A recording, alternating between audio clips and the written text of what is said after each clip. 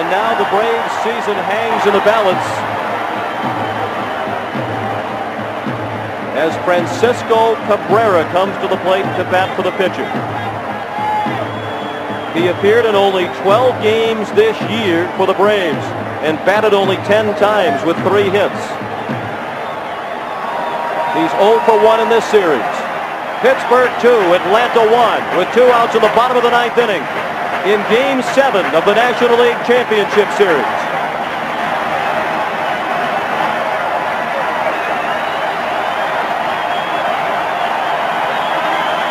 The 2-0 pitch.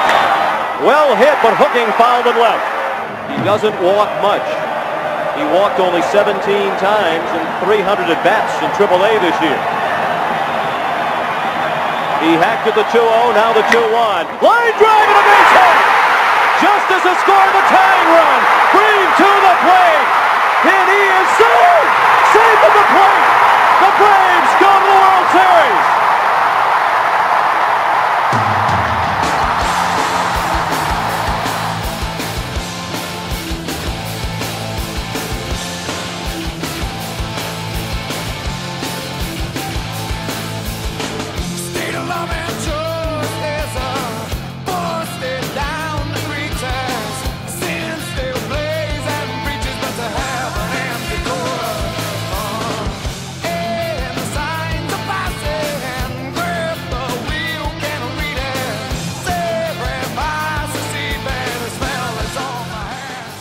Hey now.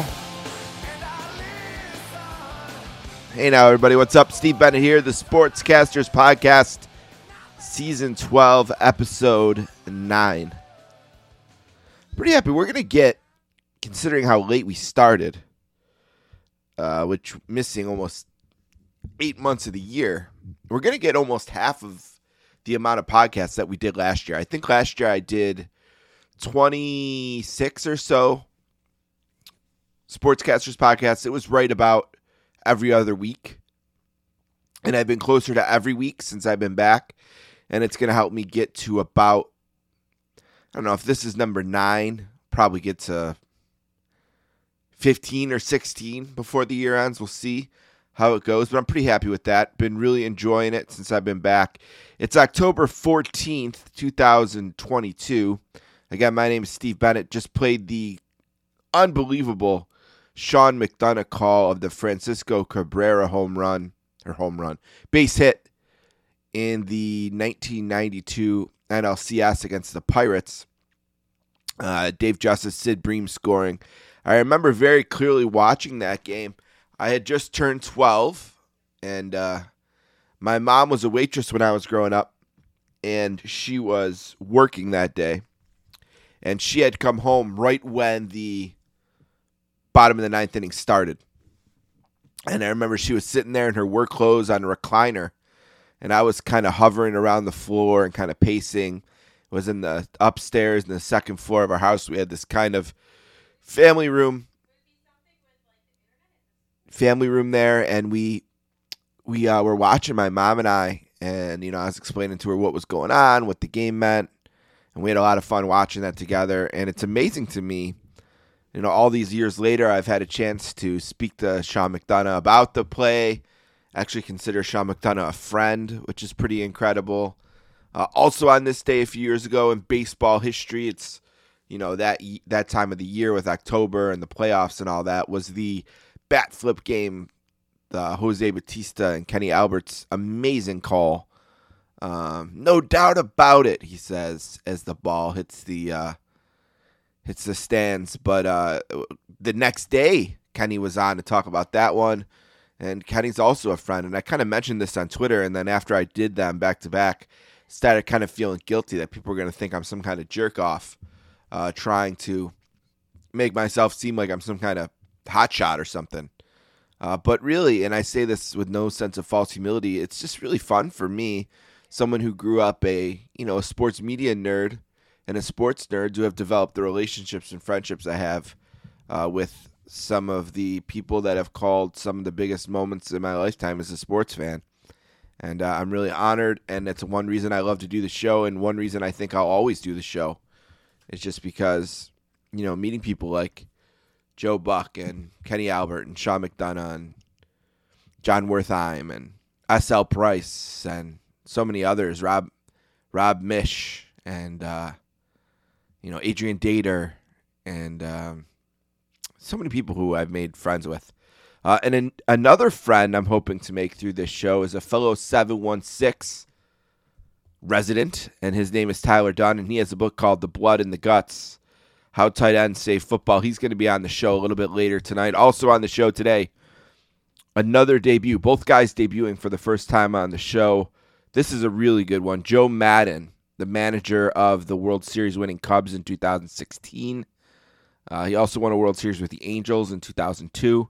He was the manager of the Angels before getting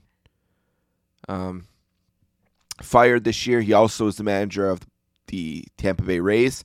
Really great interview. Talked to him about the last game of the 2011 season, day 162 that year, with the big insane ending to the season. The Red Sox missing the playoffs and the Rays making the playoffs. The huge comeback over the Yankees. We talked about that. We talked about breaking the curse of the Billy Goat. Really a really fun interview. We'll do that next. We'll update the book club. There's some movement there. We say goodbye to these two books, but we have two more waiting for them. Also, we'll do one last thing today. We'll do some plugs at the end. But really great show. Excited to talk to Joe and Tyler, both making debuts on the Sportscasters. Last week we had the return of Pablo Torre, which was really great. Got good feedback on that. Also Steve Hyden, which I'll say right now is not my best or favorite interview. And it's probably no fault of Hyden. It's kind of just more me. Sometimes I can be too protective of things like Pearl Jam and defensive. And I don't know why I was, because he actually did write a book that was very complimentary of Pearl Jam. And I do recommend it. But I just didn't do a great job on that one. That's on me. A couple quick things before we get to Joe Maddon. I thought the Saints and Seattle game was pretty fun to watch. The Saints, the bottom line, it's really simple with them. Way too many penalties, way too many turnovers, way too many mistakes and breakdowns in coverage that lead to huge plays, and way too many injuries. I think they're in the top 5 in games lost to injuries, and I'm sure that nobody's had the quality of player that's missed. Mike Thomas has been out since week 3. Looks like he's going to be out again. Jarvis Landry's been out. Chris Olave missed the second half last week. Looks like he should be back, though. Peyton Turner, the first-round pick from last year, has been out for most of the year. Jameis Winston's obviously been out, although Andy Dalton has been better than him this year. That's mostly because Jameis was playing injured and probably shouldn't have been. The Saints probably lost a game more than they should have this year because they were doing their best to hang in there with Jameis, who was just not healthy enough to play. And I'm still excited to see what he can do with the healthy Alvin Kamara, who also missed time already this year, 2 games, I believe. I would love to see what this team can be with Jameis, with a healthy Mike Thomas, healthy Jarvis Landry, a healthy Alvin Kamara, but I don't know if that will ever happen. There hasn't been one game yet where this team has been at full strength, and we'll see if there is. And I'm not making the injury excuse because everyone has them. The Saints have had a lot of them. Looks like they're going to be without Marshawn Lattimore this week, the week that Jamar Chase comes to town. So that's not ideal. He has a bruised kidney, I guess, trying to help him play safety, which he shouldn't have had to do on Tyler Lockett's touchdown, which was, basically just a guy getting deeper than the deepest when he shouldn't have. And Lattimore does his best to kind of react to it and make a play and can't. And ends up injuring his kidney. Looks like we're going to be without him for at least this week. He hasn't practiced all week. I don't know that officially yet, but I would be surprised if he plays. But the bottom line, injuries or no injuries, you can't win if you lead the league or are close to leading the league in penalties and turnovers. You're not going to win. They have no feet left to blow off, right? So that's on them. But they're 2-3, and if they could clean that up, only one game behind Tampa Bay, who certainly hasn't run away from them by any means, who's only 3-2. And the league in general hasn't run away from them. I mean, almost everyone in the league is 3-2 or 2-3. If they could clean that stuff up, if they could play not mistake-free, but closer to mistake-free football, they could certainly be the team that I envisioned them being. I know I was higher on them than most. I think there's a lot of talent on the team. I still believe that. I've been a little bit disappointed with Dennis Allen. Hopefully he can improve. It's been a long time since he's been a head coach, and it was probably naive of me to not anticipate them missing Sean Payton, who's a Hall of Fame coach, the best coach we're ever going to have. So it's maybe a little naive to think that his departure wouldn't be felt, and it certainly has so far this year. The Sabres made their return to action last night. They won 4-1 at home over Ottawa. Ottawa's a team that it seems like people think maybe have passed them in development, them and New Jersey. I think we can be better than both of those teams, and there certainly have to be if they want to make the playoffs, which could be difficult considering how tough it is to make the playoffs in the NHL, which is so stupid. I think the fewest percentages of teams in the league make the NHL playoffs versus the other three leagues, which was never the case when I was growing up. It seemed like everyone made the playoffs, right? And as the league has expanded, the playoffs haven't. Now fewer teams make it. It's much harder to make it. But they are the youngest team in the league by average age on opening night. Penguins being the oldest. They're the youngest. J.J. Peterka got his first NHL goal. You know, him and Jack Quinn are both playing on the team, which I think is absolutely the right decision. Rasmus Dahlin scored a beautiful goal last night. He looks electric. I hope they can be good. I'm not to the point yet where I'm willing to go down there and spend any of my money on them. But maybe they're getting closer to that. They did extend their coach, and I think that was a smart decision. Their coach and GM both got extensions, and I think they earned them. It seems like they're turning things around, and I hope they are. Watched a little bit of Champions League soccer this week. Absolutely blown away still as I'm learning soccer, how easy it is to get kicked out of a soccer game. How little you actually have to do to an opponent to be ejected from the game, and your team has to play with 10 players the rest of the way. It's unbelievably harsh, right? Like if in football, baseball, basketball, hockey, name a sport, someone gets ejected from the game, you replace them with another player. Not in soccer. You get ejected from the game, your team's down to 10 men. And AC Milan got absolutely hosed on a play that maybe wasn't even a foul in the box. Not only do they give up a penalty, which leads to a goal, they also go down 10 men. Just absolutely harsh. And it's something that I kind of snicker about, the way these guys flop and flail and, you know, just die on the pitch minute after minute. They're so hurt. And the way they kick guys out and the way you get a few yellow cards. You get 2 yellow cards in an international tournament. You're missing a game. It's absurd. Some of the rules in soccer. And goals are not goals in soccer. Every time you see a goal, it's pretty much not a goal. It's ruled offsides or some reason to not count it. It's pretty brutal. But I do enjoy watching it. I do enjoy rooting for Italian players like Jorginho, who, of course, had a penalty and did not make no mistake.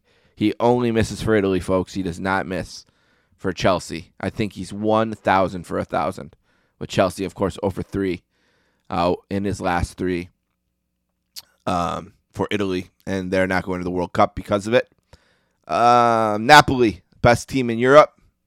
Really excited about them. Excited about Inter. Inter won at home versus Barcelona and then tied them in Barcelona.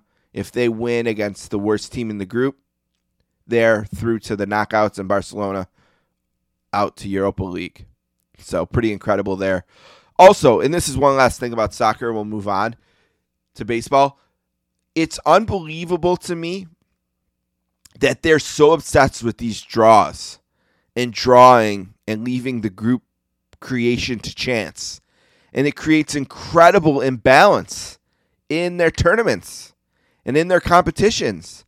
There's these teams that get incredibly easy paths to the knockout stages, and other teams like Inter and Barca and Bayern who have automatically know going into the competition that one of those 3 teams isn't going to be in the 16. And it's ridiculous. And don't get me started about World Cup qualification, and there was the draw for the Euros on Sunday. And supposedly the draw for Euros is for the 2024 Euros. Supposedly the draw, the teams that qualify for the Nations League Final Four are supposed to get these unbelievably easy draws. And Italy's drawn with England. It's insane. Get rid of these draws and balance the group by some kind of ranking or something. It makes no sense. The obsession with draws at the detriment of their competitions is another very bizarre thing about soccer. All right, quickly, the baseball playoffs. We're in the division series. The Yankees won game 1 in their series. Garrett Cole earned his pinstripes, maybe. They're 2-2 in the bottom of the 5th with the Guardians as we speak right now. Stanton hit a home run. We'll see what happens there. They had a rain out yesterday. Braves and Phillies are 1-1 as we go into action today. Dodgers and Padres are 1-1. And the Astros are 2-up on the Mariners, who have a manager who likes to overmanage and totally overmanage in the first game, a game they should have won and didn't because he overmanaged. And they're in an 0-2 hole, and they're not winning that series. And maybe no one in the American League is beating Houston. Because the problem is the Mariners are now not going to beat them, and the Yankees seem to have never beaten them. And the Guardians can't hit, so even if they beat the Yankees, they're not beating them. So I'd be really surprised at this point if the Astros aren't in the World Series. And who makes it from the National League? I have no idea still. And the Braves have a challenge in front of them. With Nola today, they could easily be down 2-1, and you're playing for your season tomorrow. The good news is that Spencer Strider is pitching today. One of the best rookie pitchers that baseball's seen in a while, certainly the best the Braves have had in years, and he's on the mound today. So that gives me a little bit of confidence that they have a chance to beat Nola in Philadelphia. So we'll see. Baseball playoffs, you can't beat them, though.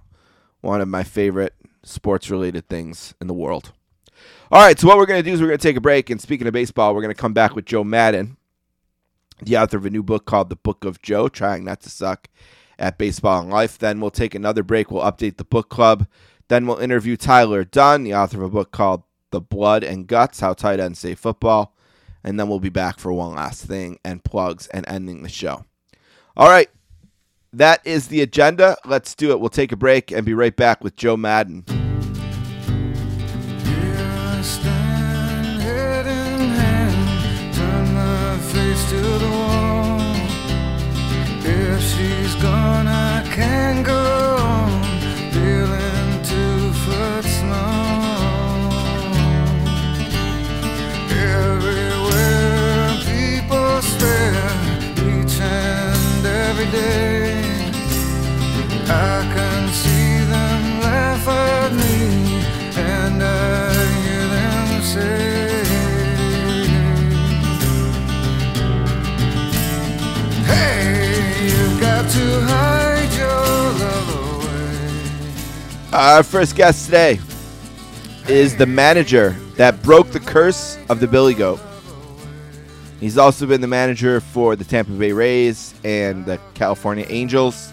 And he's the author of a new book with our old friend Tom Verducci called The Book of Joe. He's making his Sportscasters debut today. A warm welcome to Joe Maddon. Hey, Joe, welcome to the Sportscasters podcast. Thank you so much for doing this. Thanks, Stephen. I appreciate it, Manny. Like you just suggested before we went on the air, it's been kind of a busy day. Yeah. The day that your book actually gets published. It's, I guess, what's that, like your first win as a major league manager? I don't know. Or is it actually like winning a World Series for the Cubs? I'm not sure yet. We're going to have to let some time pass. Right. It's really interesting to me who people trust. And what I mean by that is there's a guy named Al Strachan who is a sports writer, a hockey writer in Canada. And Wayne Gretzky, this is who he trusted. And he let Wayne, that's the guy Wayne Gretzky would call after like a game 7 to give his side of the story or whatever. You know, and famously, Ahmad Rashad, Michael Jordan trusted him. Seems like, obviously, if you're going to do a whole book with him, maybe Tom Verducci is the guy you trust. What is it about Tom Verducci and his style and his approach and things like that that made you want to work with him in this capacity? Yeah, great points all the way around. Well, Tom and I have, gotten to know each other over the years. And with Tom, I just see, and I use it in the book a lot, there's all pure intentions. Tom is not about his own personal agenda, ever. He's reporting what he's assigned to report upon. He's a great listener, not a good listener. And then on top of that, if you've read his books, his ability to put things together, research it, and actually just purely his writing skills are above and beyond. So yeah, you're right. You got to trust somebody to do something like this. And Tommy's easy to trust. I think that's why he's so popular throughout the industry, the different jobs that he's held, all of that because when people talk to Tom, you believe you're going to get a fair shake. You can trust the guy. And for lack of better explanation, that's it. Like you mentioned those other guys, I even in a book I talked about after I was interim manager one year with the Angels, all I wanted to do was talk to Gene Mauch. I needed to know what Gene thought. Mm-hmm. So I get it. I have people like that in my life today, and it matters. Yeah, and it's interesting too that Joe Torre, in the Torre years of Verducci book, the Cubs World Series. Who's going to tell that story? It's Verducci. I remember when I started this podcast back in 2011. I was speaking with someone at PR from Sports Illustrated at the time, and they said, you can definitely talk to anyone that wants to come on. There, no problems here. They said, but you probably won't get Verducci because he turns down Mike and the Mad Dog, and it's not because he is trying to be any way. He's just very focused on what he's doing. He's very heads down. He goes forward, and he's almost saying like he's not a self-promoter like that. And to have him on 4 or 5 times or whatever I've had, that was always a big honor to me because I thought back to that conversation. It was just really interesting to me to see you guys work together. How did it work? I'm interested in stuff like this with process. When I see two names on it, did you guys sit down and do a lot of interviews? I saw you talking a little bit about how working on the title, about how he kind of just said one will come and you guys just kind of sat back and waited on it. But what was the process like in terms of working with each other to put this book together? Yeah, it started in 2019, and I approached him after I was with the Cubs. So I asked him, what do you feel about doing a book? And he said, sure, because we had kind of broached the subject in the past. So we decided the premise is going to be comparing and contrasting managing in the major leagues from the 1980s to present time. That was the primary thought. And then the second one would be to incorporate Maddonisms, all the different sayings that I've had over time that I've utilized as motivational. So that was it. And then, I'm trying to find time to do all this. How do I sit down? How do I become disciplined enough to sit there and just get my thoughts out? And then here came the pandemic. And so, with 2020, once we were sent home from spring training, I was in an RV park in Mesa, East Mesa, Arizona. And I just got a dictaphone, clipped it to a microphone to my shirt. I rode my bike almost every day for almost 100 straight days and record it. And I would record about 45 minutes to an hour a day. And then I would send them to Tom, send them to David Black, our agent, and also to Sean Desmond from the publishing company, 12, their book. And then my wife Jay's sister Louise would transcribe. And they'd get it all that same day. And by the next morning, before I wrote again, they would come back with thoughts and can you go in this direction? Could you dig down more deeply on this particular thought? So I was being directed constantly for seriously 100 days, and I got a great tan. I lost some weight. I wasn't eating too much. Getting great sleep. Yeah, I was focused, like you're saying. I was focused on one thing for like 3 months, maybe before we got back.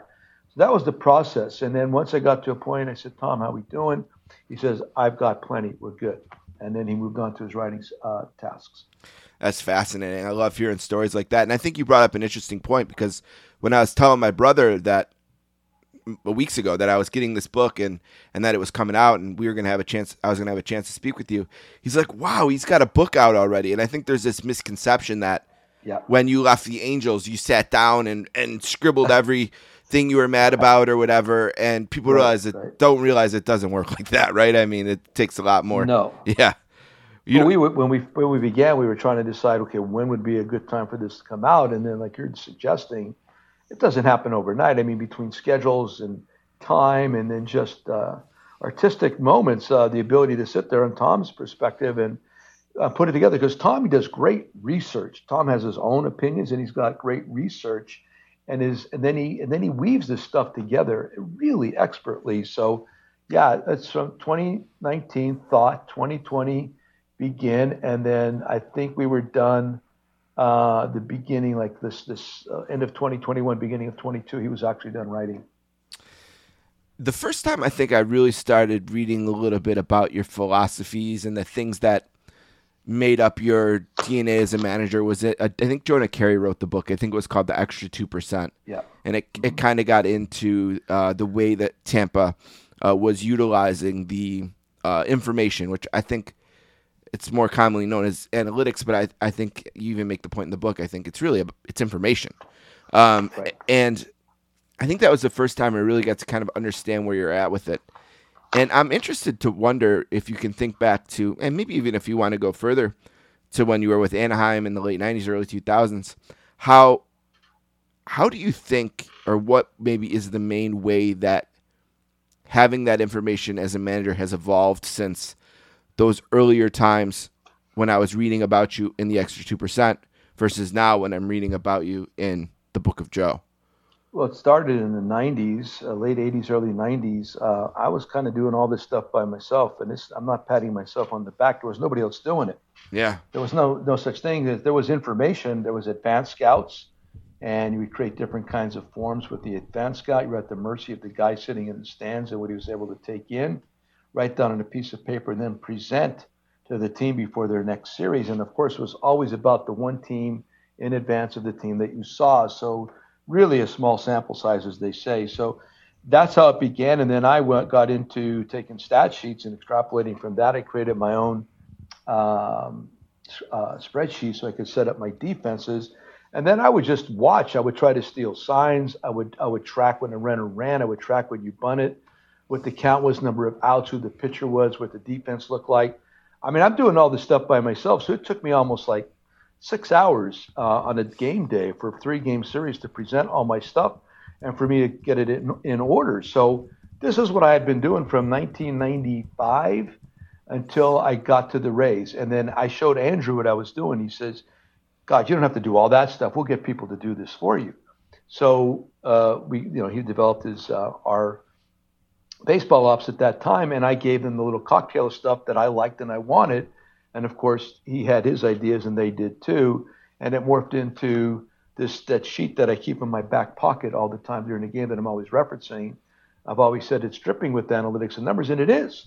But it was all born of the mid-1990s and the different thoughts that I had in regards to, if I'm going to manage this game, what do I need in order to make good decisions?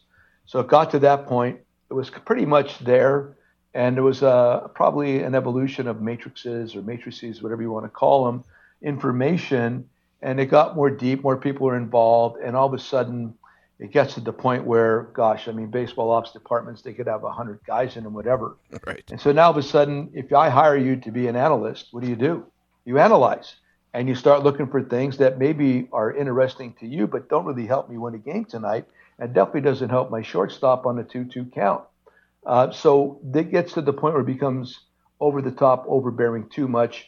And I consider that information that's necessary if I'm going to acquire a player, not be in a pregame situation where I'm trying to beat the Phillies tonight or the Braves in their playoff game. So it's gotten to the point now it's become obtrusive. There's too much of it. And it's not why teams are winning. Don't be deceived. Teams are winning because they utilize it to acquire good players, and then good players win. It's as simple as that. Right. So that's where the evolution has occurred. It's gone from that. I'm serious. I used to get criticized for what I was doing. It's like, it's too much. What are you doing? Why do you have that computer with you? To the point now where I can see it's gone way too far to the other side. I want them to back off. Yeah, I think the point you made in the book was that initially analytics was meant to serve the manager, and now it seems like the manager is serving the analytics, like almost like the roles have flipped. Agreed, 100%. And it is, and that's part of why there's a disconnect in the game. That's why people I don't like to watch a game, and all I hear about is exit velocity and launch angle and spin rate. I mean, that's not why I'm watching this game. Is anybody focusing on winning? Is anybody focused on winning this game or what it takes to play winning baseball? Nobody even talks about if somebody lined up their cutoff and relay properly. Was the ball thrown right? Did the outfielder throw it on the line? Did he put a little hump on it so that the relay guy could get his feet in position to make the throw? Nobody talks about that. Kids, When they watch a game, kids have no idea. They're not being taught baseball. They're just taught another math equation or a method to. I guess that makes sense to them, but I'd like to see us do a better job of teaching the game, the fundamentals of the game, and when you're reporting on the game, actually report on the game and not just this numerical data. I always think of those guys in Major League in the outfield when the one home run and the guy's like, it's really high, and the other guy's like, who gives a shit? It's gone. I always think of that when I get in these really weird debates awesome. about like spin rates or about I'm like, who gives a shit? It was gone. It was a home run. What does it matter if it went 110 off the bat or 86? I don't know. It's a one run either way, right? Drive. It's called a line drive. You're trying to hit line drives. That was a well struck line drive. Now, if it was 115 or 110 or was it 90 or 105, I don't give a shit. Like you're saying, it was just well struck. It was a good swing, a good approach. The ball stayed on the line, which is where most of your base hits should occur, on the line. Yeah, I always think of those guys. Those guys crack me up. That's a great point. Yeah, I was thinking about, you were talking a little bit about people from the front office calling down to you, telling you take, Mike Trout out of a game, and the way that some of the analytics have become intrusive to the manager and not allowing the manager to do their job. And I think about these guys, Boone has always been criticized in New York about how he is bad thing. I was watching the game the other day, and I can't remember who was maybe it was Glasnow for the Rays, and he's got like 65 pitches. Like, well, it's the sixth inning, we got to take him out. And then within 30 seconds, it's bases loaded, nobody out, and the Indians have their best player up, and they got out of it, right? But they did eventually lose the game, and who knows? Maybe you get 2 more innings out of your starter there, and then the bullpen isn't where it is, and that who knows? But I just wish, I know as a fan, when I'm thinking about my team, I want to know that my manager is managing the game, not nerds, not notebooks, not anyone else. I think also the Rays game a few years ago in the World Series, where the starter, that was the 2021, I think, in where they were in Texas. He's dealing. They take him out of the game, and it's like right there they lost the World Series.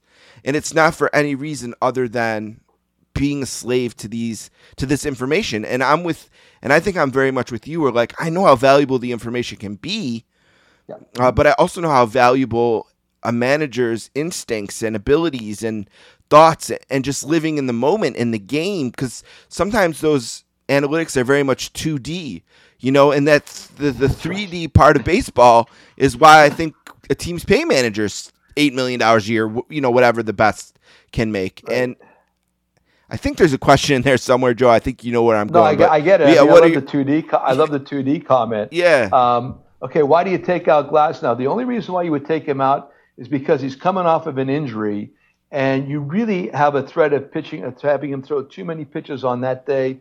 You're always going to look at what he threw the last time. And that's fair. Pitched. Yeah. Right. I don't even know what it was, but I'm just saying that would be the only reason why you take him out. But right. What you're saying, and it's true, it's the voice in the back of your head, because you were told if he gets to a certain point, if we get 6 out of him, get him out of there, let's get into our bullpen, start matching this thing up. That's what he's been told. I'm here to tell you there's not one manager that I've ever known, I don't think, back in the day or even up to like maybe 2005, 10, that would have taken a guy unless he was being careful based on health-wise. So sure. If Glasnow's cruising right there and there's no issues in his history, there's no way you take him out of that game 100%.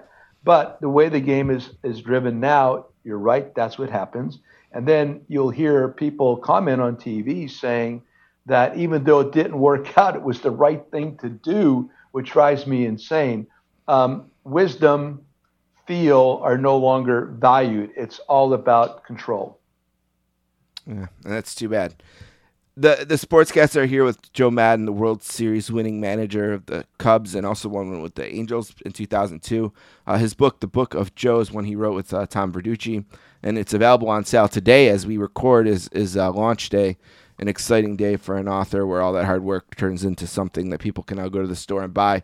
But the book is interesting because it's a memoir in some senses. It's also like a business book in some senses. It's also a self-help book in other ways, but there's a lot of fun moments in there, and I wanted to ask you about a couple.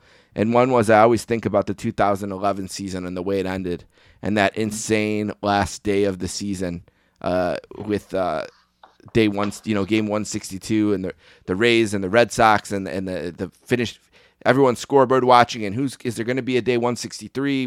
What's going to happen here? What do you remember most about just managing that day? And I mean, it's really one of the most remembered regular season days in baseball history, really. What do you remember most about it? What sticks out? Is there a cool story from that day? Well, the way the Yankees got up, I mean, it's a Scherer hitting a grand slam and then hitting Right. another homer. I think it was a 3-run homer. What stands out to me is that once we got up to such a bad start, or they got off to a great start, it's protecting your bullpen. That's all I could think about, because at that point you're rooting for 163. Right. That's it. I mean, there's no other way to look at it. You're already start to mentally managing for the next day, and that would mean to not throw your better relief pitchers in a situation where you have no chance to win the game. So all my guys were down at that point early on, and then here comes Longo. Eventually hits a 3-run home run and makes it like 7-3 or something to that, and I can't remember the exact numbers. Mm-hmm. And then here comes Longo again later, and he's driving in a couple more points, and all of a sudden, before you know it, we're getting close. And then I said, forget it, we're going to use all of our relief pitchers. So it's always about your relief pitchers. It's all about your bullpen almost all the time. So in the beginning, save them. You got close. We got to use them. We want to win tonight. We don't want another game. And then after that, I'm watching, and I knew Rivera was not going to pitch that night. The Yankees were already clinched tonight. Gerard, there's no way Joe was going to use all of his normal guys. So they're out, and I felt good about that. And here comes Scotty Proctor, and I'm a big fan of his. Used to had a couple of beers with him at one point down there in Tampa, and I like the guy, gritty. And he comes in, and he's pitching forever. And I thought he was hurting. I mean, from the sideline, I thought something may have been bothering him, and I'm thinking, God, because I know how tough he is. He's going to grind it out, and he did. And then I look at the scoreboard, and all of a sudden, a run pops up there for Baltimore. Whoa, here we go. And then in a matter of seconds, here's the wind up the pitch, and there's a line drive in the left field corner. It's just like you go to the ballpark that day having no clue, like zero clue of what the result might be, to the point where you're in the playoffs by the end of that crazy game. So I could see all that stuff. I could remember the thoughts that I had clearly, and it was one of the most interesting nights in the history of our game. And to be part of that is really remarkable. And I remember as a fan, for as toxic sometimes as Twitter can be, that was just such a fun Twitter night, because everyone was just reacting to everything in real time. Former players, writers, fans, everyone just kind of reacting. I mean, it was 7-0 Yankees going into the 8th inning. Right, and that's what it was. yeah, and you guys got 6 in the 8th, 1 in the 9th. I don't have this good of a memory. I brought it up for us so we could relive it. Well, the other thing is they pinch hit home run to tie it by Danny Johnson, and Danny Johnson's a beautiful man. Danny Johnson, what made him such a great pinch hitter was before his at bat, he would be upstairs with his legs crossed at his locker room with the crossword puzzle. That's how Danny would get ready after he was kind of loose. So I had it set up for him to bat later in that inning. I was anticipating guys getting on base, but then all of a sudden, Sammy Fold was going to bat in that spot. But here it came to 2 outs, nobody on. We needed something, so I said to Davey, get Danny. So he goes upstairs, he gets Danny, comes down, and a kid by the name of Wade was pitching, and we had with the Rays. He was a reverse split guy, meaning right-handed better than against lefties and righties because of a great change. Corey Wade. I knew that. Mm-hmm. I knew that. So, you had that info. But you got to take your chance. And Danny Johnson already had probably the biggest home run in the history of the Rays against Papelbon in Boston in 2008. And then here he comes out of nowhere, brought him back on board, 2 strikes, one-hand Fred, one-handed swing, hits the fair pole down the right field corner. My God, man, think about it. I mean, all this improbable stuff happening. And then, of course, eventually Longo goes in the left field corner where we had lowered the fences in order to possibly have Carl Crawford make more spectacular catches, and it benefited us. Yeah, make it up. Awesome. That was an awesome night. Really cool. Yeah. Really fun. I'm going to go fishing a little bit here. Go ahead. See what happens. I'm a big Pearl Jam guy. I went to 2 last month, so it got me to 86 shows. Been a fan since I was 10 years old. And so for me, one of the great things about the run in 2015 and 16, both years really, with the Cubs, was watching the joy for Eddie Vedder, seeing him behind home plate in all the games with his scorecard and all that. And I remember comedian Craig Glass, comedian, took a really cool video from Cleveland. Okay. The last outs, and you could see all the Cubs super fans kind of reacting to the World Series drought ending, which is really cool. But I just wonder, do you have an Eddie Vedder story of him being around the Cubs or the Cubs organization or something like that a Pearl Jam super fan could appreciate that you might remember from your time in Chicago? Oh my God! I mean, I was on stage with him twice. Once at God, what is that iconic little theater next to The Vic Theater? Wrigley? Pardon me? The Vic Theater? No, not the Vic. I'll remember it. Okay. It's a little hole. The Metro. The Metro's right down the street. Sure. Yeah. So my first year, I think it was my first year there. Eddie doing a concert to benefit Theo's charity foundation, the foundation to be named later. Anyway, he's up on stage and he's calling us all up there. And before you know it, I'm up there, I think, playing a tambourine, singing in the same microphone as Eddie Vedder. Sick. And then, he did the same thing to me in Arizona a couple years later. He had the MLB innings kind of concert right on the river there. Okay. Same thing. I'm Very standing in cool. the back watching. Yeah. All of a sudden, he calls me out front. And I got a bottle of wine, and I got to pour him a glass of wine, and I take a hit.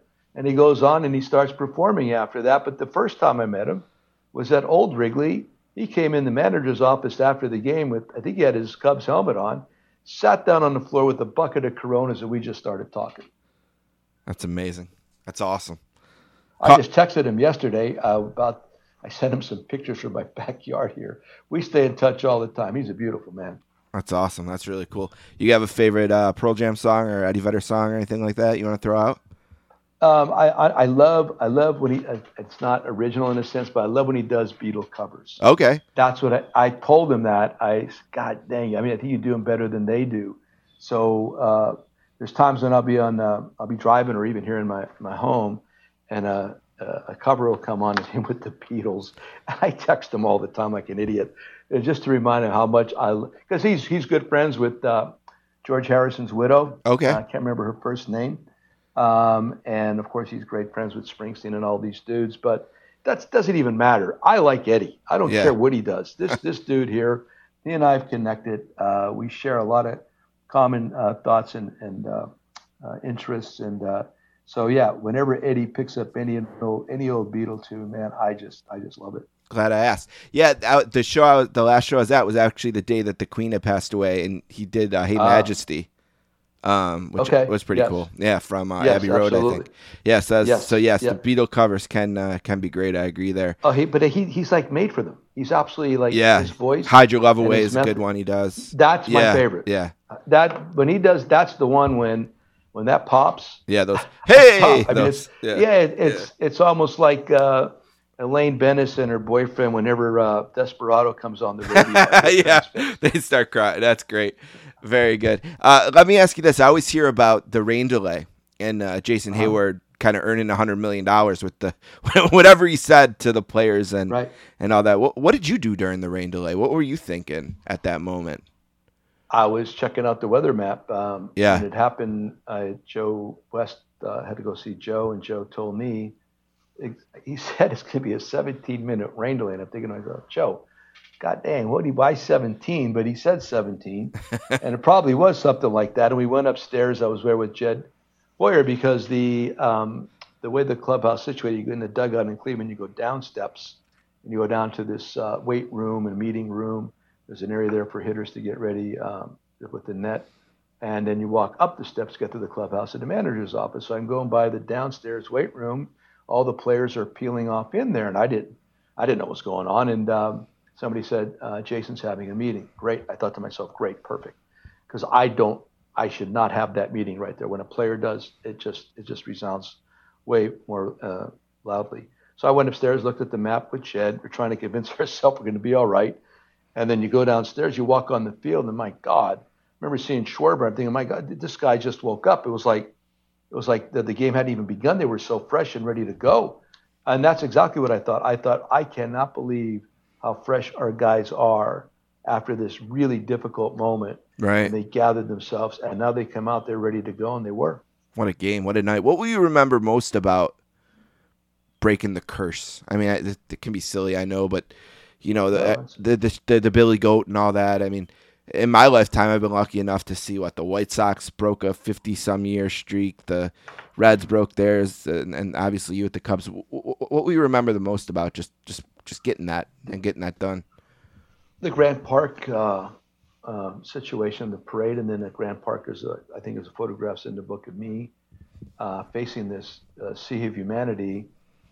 Picture was taken from behind. I got my jersey on. I got my kind of orange-red Vans on and the cap. And I'm thinking, I remember specifically, I could not have been more calm, and I don't even know why I was. I think at that point, the sense of accomplishment was sinking in.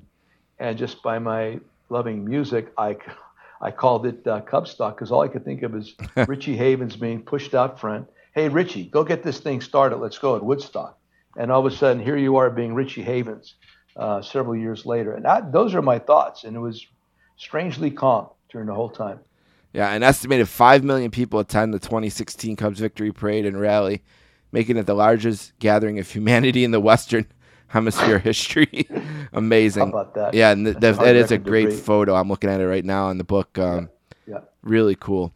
Again, the book is called The Book of Joe, Trying Not to Suck at Baseball and Life. And it's, like I said, a great book, not only if you want to learn about Joe, but also if you want maybe a little self-help and the isms and what they mean to him and how they can be applied in your life and help you. I also heard maybe we can end on this. I heard an interesting thing you talking about the next opportunity, how you want it to be and the plan you have on paper and the idea of, coaches for each position and the way you want to attack it. When you think about your future, and I think from what I've heard and what I've read that you see managing in it, what do you hope? What do you hope? Like, what's on that list of? I still got to get out there and do this. Like, what are you still hoping to achieve? Is it maybe perfecting the way baseball and analytics interact, and taking this thing that you sort of started with the computer in the '90s and perfecting it in the late, in the 2020s, or is it winning a World Series in another city, or is it what drives you to put the plan together and want to do this despite all you've accomplished already? Well, the biggest thing would be that baseball is referred to as a national pastime again. That we can create enough interest, more Love interest, get more people on board. A lot of the young fans that are undecided or don't even know if they're even trying to choose or not, to get them to like our game, want to follow it, regardless if you play or not. Doesn't matter. It never mattered if you played or not. It's just a matter that you dug the game intellectually. You love the charismatic figures involved, players and managers. Believe me, there was, and you know that. People are just fans of Earl Weaver or Billy Martin or Gene Mock or Whitey Herzog. These are the guys that I truly respect and admire. So if I could somehow help regarding our game being referenced as the national pastime again, based on a greater balance and a real game of baseball being played, chances being taken, not worried about making mistakes. If it doesn't analytically make sense, that's okay, because it might be just from an entertainment perspective, it might be kind of fun to watch. So just get out of the way. Let the game be played. Be there. Be subservient to the game. And please do not want the game to be subservient to you. You can find Joe Maddon on Twitter. He's at MaddHalos, MaddHalos. And again, the book is called The Book of Joe, Trying Not to Suck at Baseball and Life. Joe Maddon, Tom Verducci. Joe, do you have a World Series prediction after seeing the wild card round as we start the DS, the Phillies and Braves kick it off here? Who do you like? Yeah, I'm watching. Do you got the teams I played, I didn't see everybody this year. The Yankees are good. That's an understatement. But I like Houston. I do like Houston. I like their pitching. I like their first baseman a lot. I like their third baseman a lot. I kind of like the way they play. But more than anything, I like their pitching. I think their pitching could keep almost anybody down in a short series. And their bullpen is better than you think. So I'm kind of interested in them. Of course, my boy Andrew with the Dodgers, you can never discount that, absolutely not. But I just think Houston's interesting on the American League side. The Yankees, of course, are going to be right there. Cleveland would be along. I'd love to see Cleveland advance, but I think it would be Houston and the Yankees. Houston and the Dodgers, and I think the Houston pitching can do it. And I think everyone would love to see Dusty Baker win a World Series for sure. Yeah. Dusty stays in touch, brother. He loves what we're talking about. That's awesome. The thing the other day with Buck, any problem with that? That's just within the gamesmanship. Cool, right? Yeah, of course it is. Yeah. Of course it is. It's within the gamesmanship of the game. But I did point out, though, without technology being so prevalent in the game, you would have just thought from the side that, man, Musgrove's really on today. He's on, yeah. So this thing about spin rates and being quite brought into question, I don't know if that's something we want either. I mean, but that it's never going to go away. The Pandora's box has been opened, of course, but that's why that was challenged because of technology. Although I did see Buck gathering some baseballs earlier in the game. Yeah, I saw him. He had two in his hands, kind of looking at him. I saw that too. Yeah. So that might have precipitated it also. The Book of Joe, Trying Not to Suck at Baseball and Life, available wherever books are sold. It's out today, so by the time you hear this, which just be in a day or two, but it will be available. 12 books, great publisher, great people there who helped me get a really great opportunity for me. I'm really honored, Joe. Thank you so much for taking the time. Anything else you want to mention or plug that I didn't? Nope. Okay, we're good there. You're on top of stuff, though. I mean, I think philosophically we're kind of lined up a little bit. I think so, too. So I appreciate all that. I do. Do you have any questions for me? I don't. Okay, good. Joe, how old are you? How old are you? 42. Just turned 42. Okay. Yeah. You're doing well. Thank You're you. doing really well. Stay with it. All right. With it, man. I appreciate it so much. Thank you, Joe, for the time. Stephen. Be well, brother. Be well. Thank you. Bye.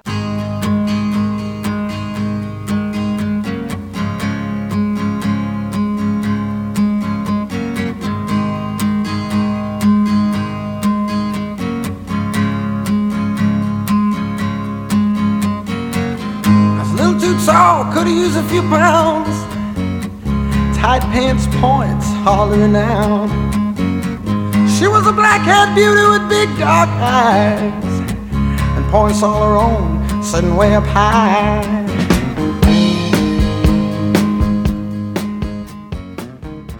Well, that was pretty awesome. I want to thank, first of all, 12 Books for believing in me. Steph over there especially, who's been great for helping me interview Joe Maddon. Super cool. In a second, thanks to 12 Books as well, we're going to interview for the first time Tyler Dunne on this program. His book, part of the book club, The Blood and Guts, How Tight Ends Save Football. We'll talk to him about that in a second. Also, don't forget the Book of Joe, Trying Not to Suck at Baseball and Life. Just spoke with him about that. That was released this week. The Blood and Guts is released next week. And that means where are we going, Steve? Well, we have 2 books to talk about still, maybe 3. I'll let you know what the maybe part is. The first one that's definite is a book called Messi versus Ronaldo. And it's by Wall Street Journal reporters Jonathan Clegg and Joshua Robinson. And this book is about the incredible rivalry of Messi and Ronaldo. And the first excerpt of this book came out today on the Wall Street Journal, ran an excerpt from it. And it talks about Messi and Nike and how Nike had let him get away and how he ended up elsewhere and not with them, where you think the greatest football player in the world would be, but he ended up elsewhere. That book, again, it's called Messi versus Ronaldo, One Rivalry, Two Goats in an Era That Remade the World Stage, by Jonathan Clegg and Joshua Robinson. These guys have another book coming out soon, which I'd really like to feature as well, and I'm going to talk to them about it. And it's a pinned tweet. It's going to be called The Club, How the English Premier League Became the Wildest, Richest, Most Disruptive Force in Sports. And that comes out December 4th. Oh, you know what? That came out in 2018. So that's a book they've already done. So we'll have to talk to them about that one as well when they're on the podcast together in a couple weeks. So looking forward to that. I think November 1st I speak with them. And again, they'll be together. Really looking forward to doing that one. Another one that came up this week is a book called Evolve or Die by John Shannon. And that book is one that, it's a hockey book. It's come up really quickly. I'm not going to have a lot of time with it. They want to do the interview on Tuesday. So I guess I have to say yes. But, you know, I usually like more time with the book. Because as of right now, as we speak, I don't even have one. but they're going to send a PDF over, and they want me to do this next week. The book is called Evolve or Die, which is a very, very dramatic title by the author John Shannon. Hard-won lessons from a life in hockey. So I'll read as much of that as I can this weekend, and on Monday, speak to him on Tuesday, and he'll be on the podcast next week. The other book that's kind of a maybe is a hockey book as well. They say there's one coming. I have not seen it yet. If it comes and I'm more confident it's happening, I'll talk more about it. But it's one I mentioned before that I'm shocked. I'm shocked that we haven't had the chance to talk about this yet. But I don't know. Some people aren't that interested in I guess, doing this, and it always surprises me when they're not. But it probably shouldn't. Again, this is a show that I do in my bedroom, so it's not like authors are sitting at home saying, "Oh no, if I don't do the Sportscasters, my book will bomb." But there's certain ones that just seem like a really good fit, and you look at the Book of Joe, and Joe Maddon is everywhere doing this book, and he finds 45 minutes or so we talked. And then there's other books where I reach out, and I feel like it's a little bit of a niche book, and the niche fits really good, and I reach out to them, and I want to be real accommodating. It just doesn't happen for whatever reason. So that's life as an independent podcast. I guess you win some, you lose some. But talk about winning some. We're going to do that with the debut of Tyler Dunne. Awesome, awesome interview. Can't wait for you to hear it. So let's take a break, and we'll be right back with Tyler Dunne.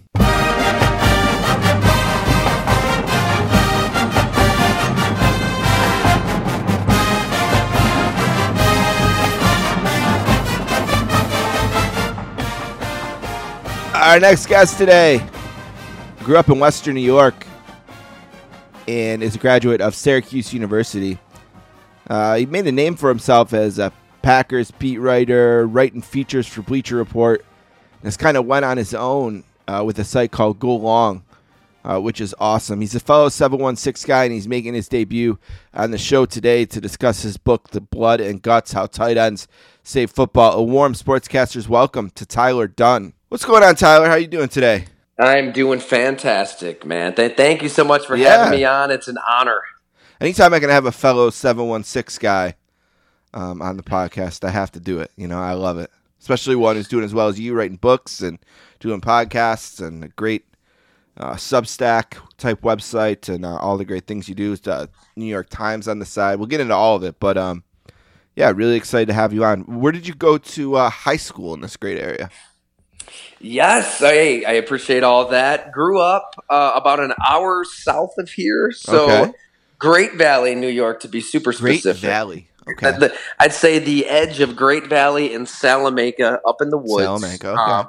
Went to high school at Ellicottville. I should say every school. I mean, every pre-K through the 12th grade, everybody's in the same building at Ellicottville. But yeah, we went to ECS. I feel like in the Airbnb era, people are obsessed with Ellicottville.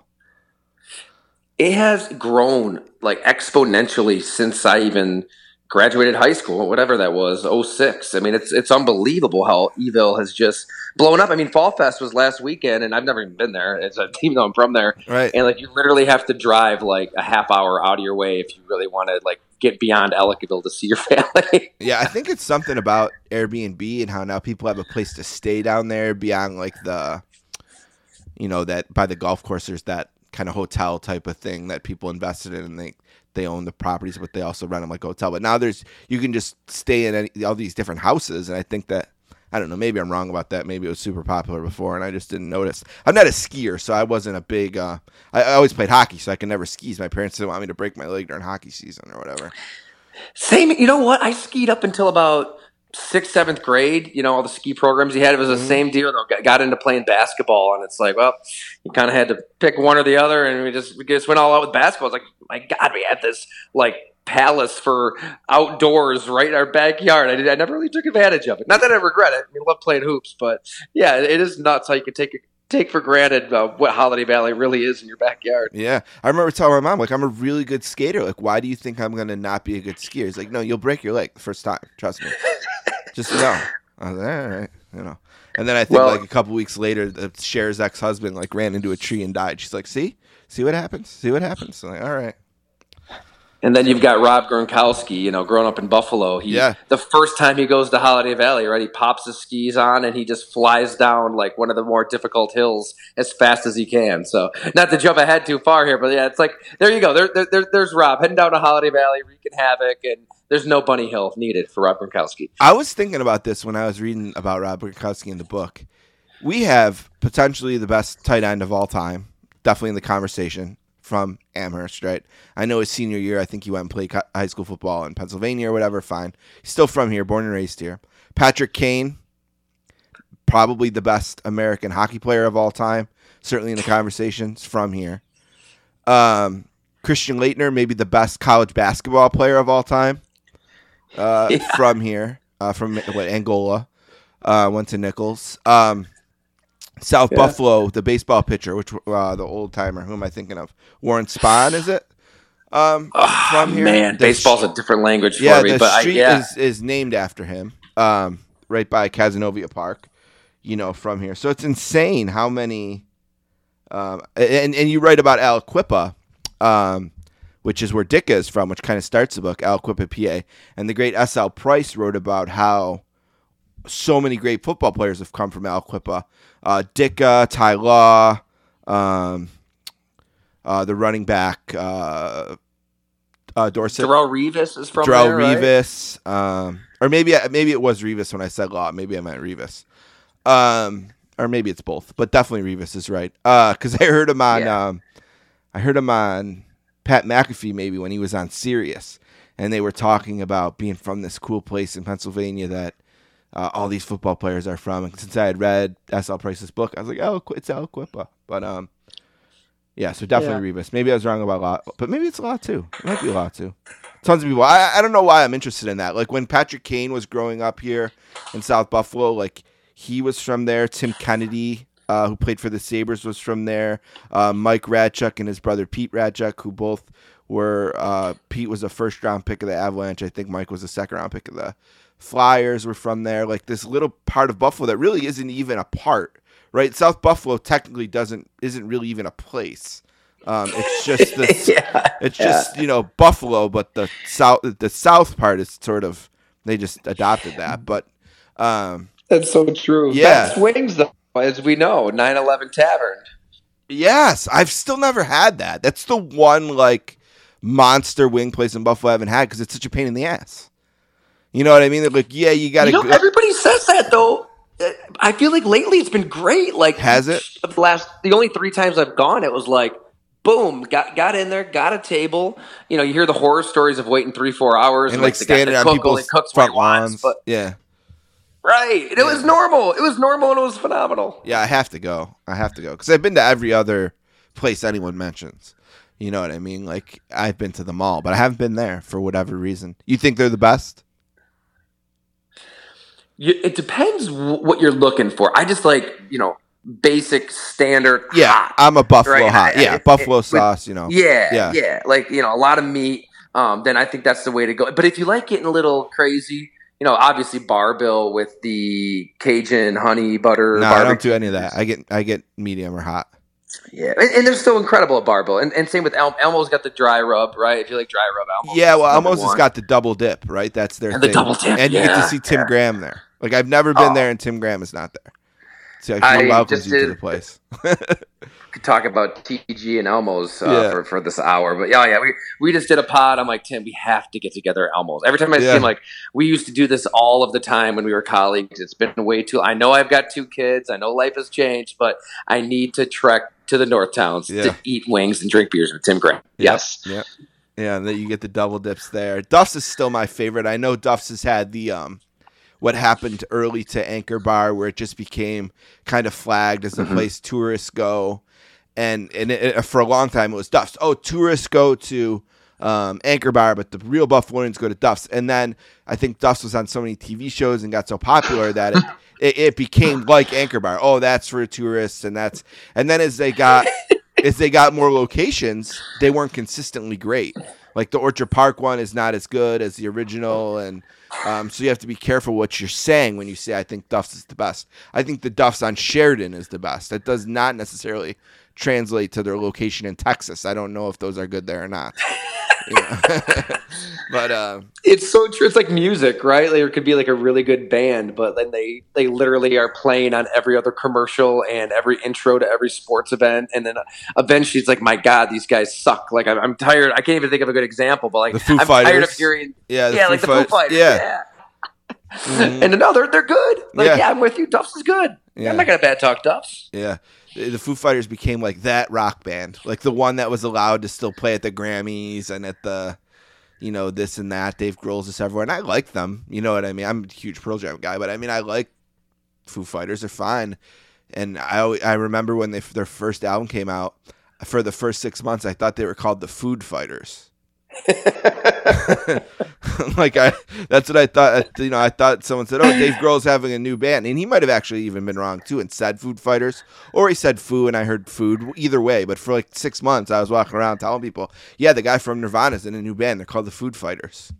I love. Maybe you're onto something, right? I mean, what is a Foo Fighter? I don't even know the story behind the actual name. Yep, my first concert was Guns N' Roses and Metallica at Rich Stadium, and there was a food fight, so I thought maybe Dave Grohl was there, and that's what it was about. I like it. Yeah. Oh, that's a badass name. I mean, if somebody was smart, they would just name their band the Food Fighters right now, right? Right. You could trick about 50% of the people maybe to come and think that they're going to see. Wow, Foo Fighters are playing down the road pretty cheap. Wow, $16 to get in. Clean house. Yeah, they're playing that place. Really, you can see. The Riviera Theater, the Food Fighters. Oh, I was way off. The blood and guts, how tight ends save football. Why tight ends, Tyler? What made you want to write a whole book about tight ends?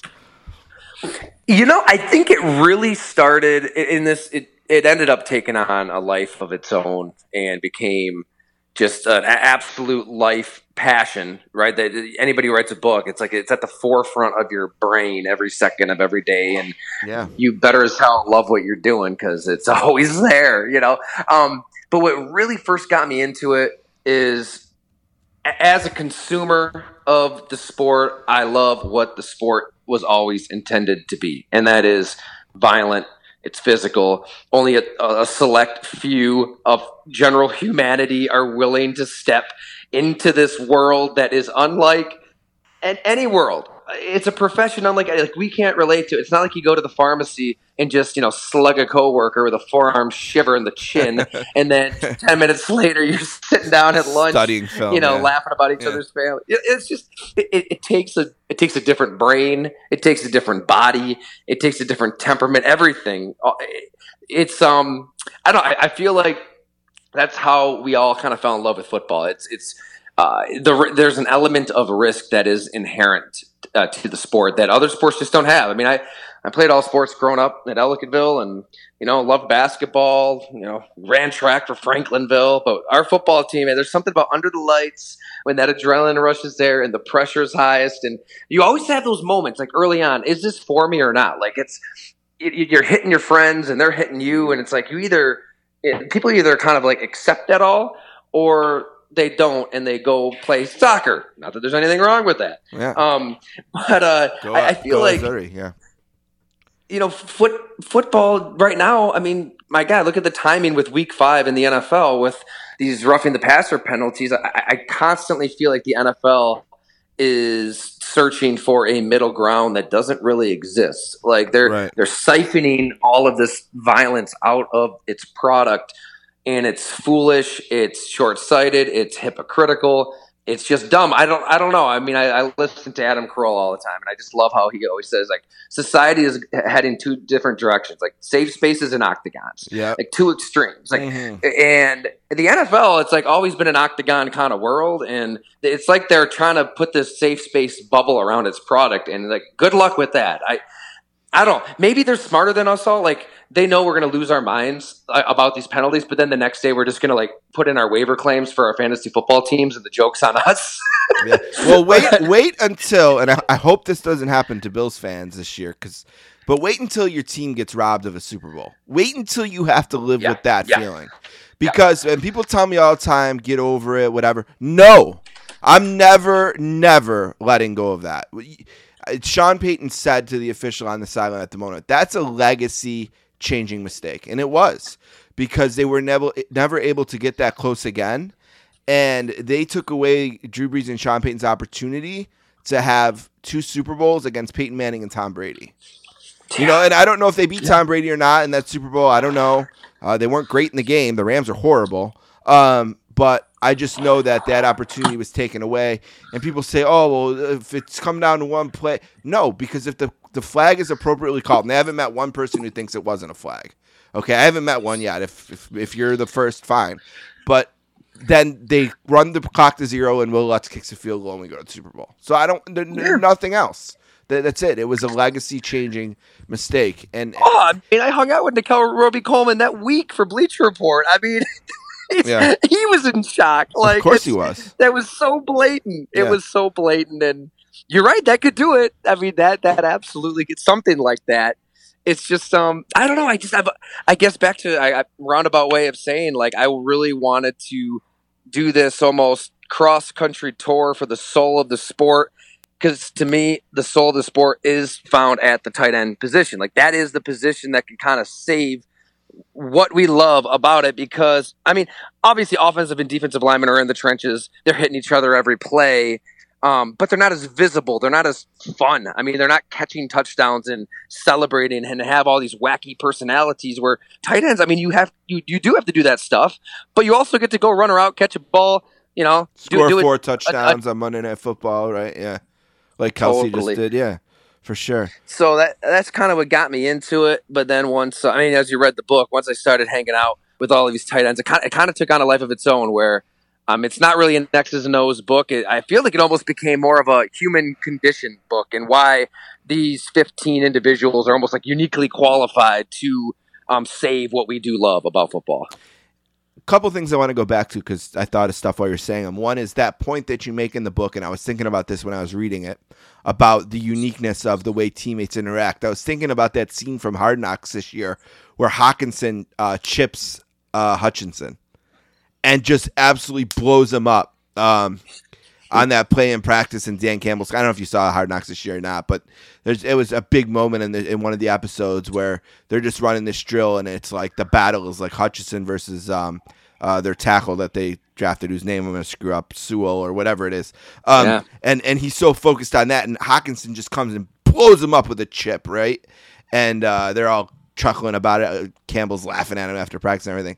And I was thinking about that moment when I was reading that point about the book. It's like, yeah, and then these dudes, went in the meeting room and Hutchinson sang Billie Jean for him, and they all laughed and goofed about it, right? So great point there, and that's what made me think of it.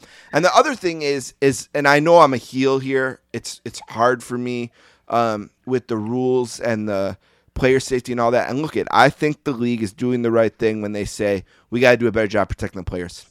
Fair. Mm-hmm. Makes sense. I get that. They have a lot to protect, all that. I always say this. When I was in college and stuff, I had a Pearl Jam habit to feed. So I would work hockey schools, and I would go on the road. It's called the Sport International Hockey Academy, and it travels around. And the guy, our boss, we called him Bobby Poopy Pants. This French guy owns it, and we would go and we work the school for a few weeks, and I come off the road, go to 6 or 7 Pearl Jam shows, go back, make more money for it, and I'd be going back to school, and I'd be like, oh, so you got a couple grand? I'm like, no, I spent it all Pearl Jam, whatever. But I would meet these Canadian dudes that also were on the staff, and they would say to me, I'm probably not going to make the NHL, so what I'm going to do after I'm done with hockey is I'm going to go out west to the oil fields in Western Canada, and it's a really dangerous and tough life.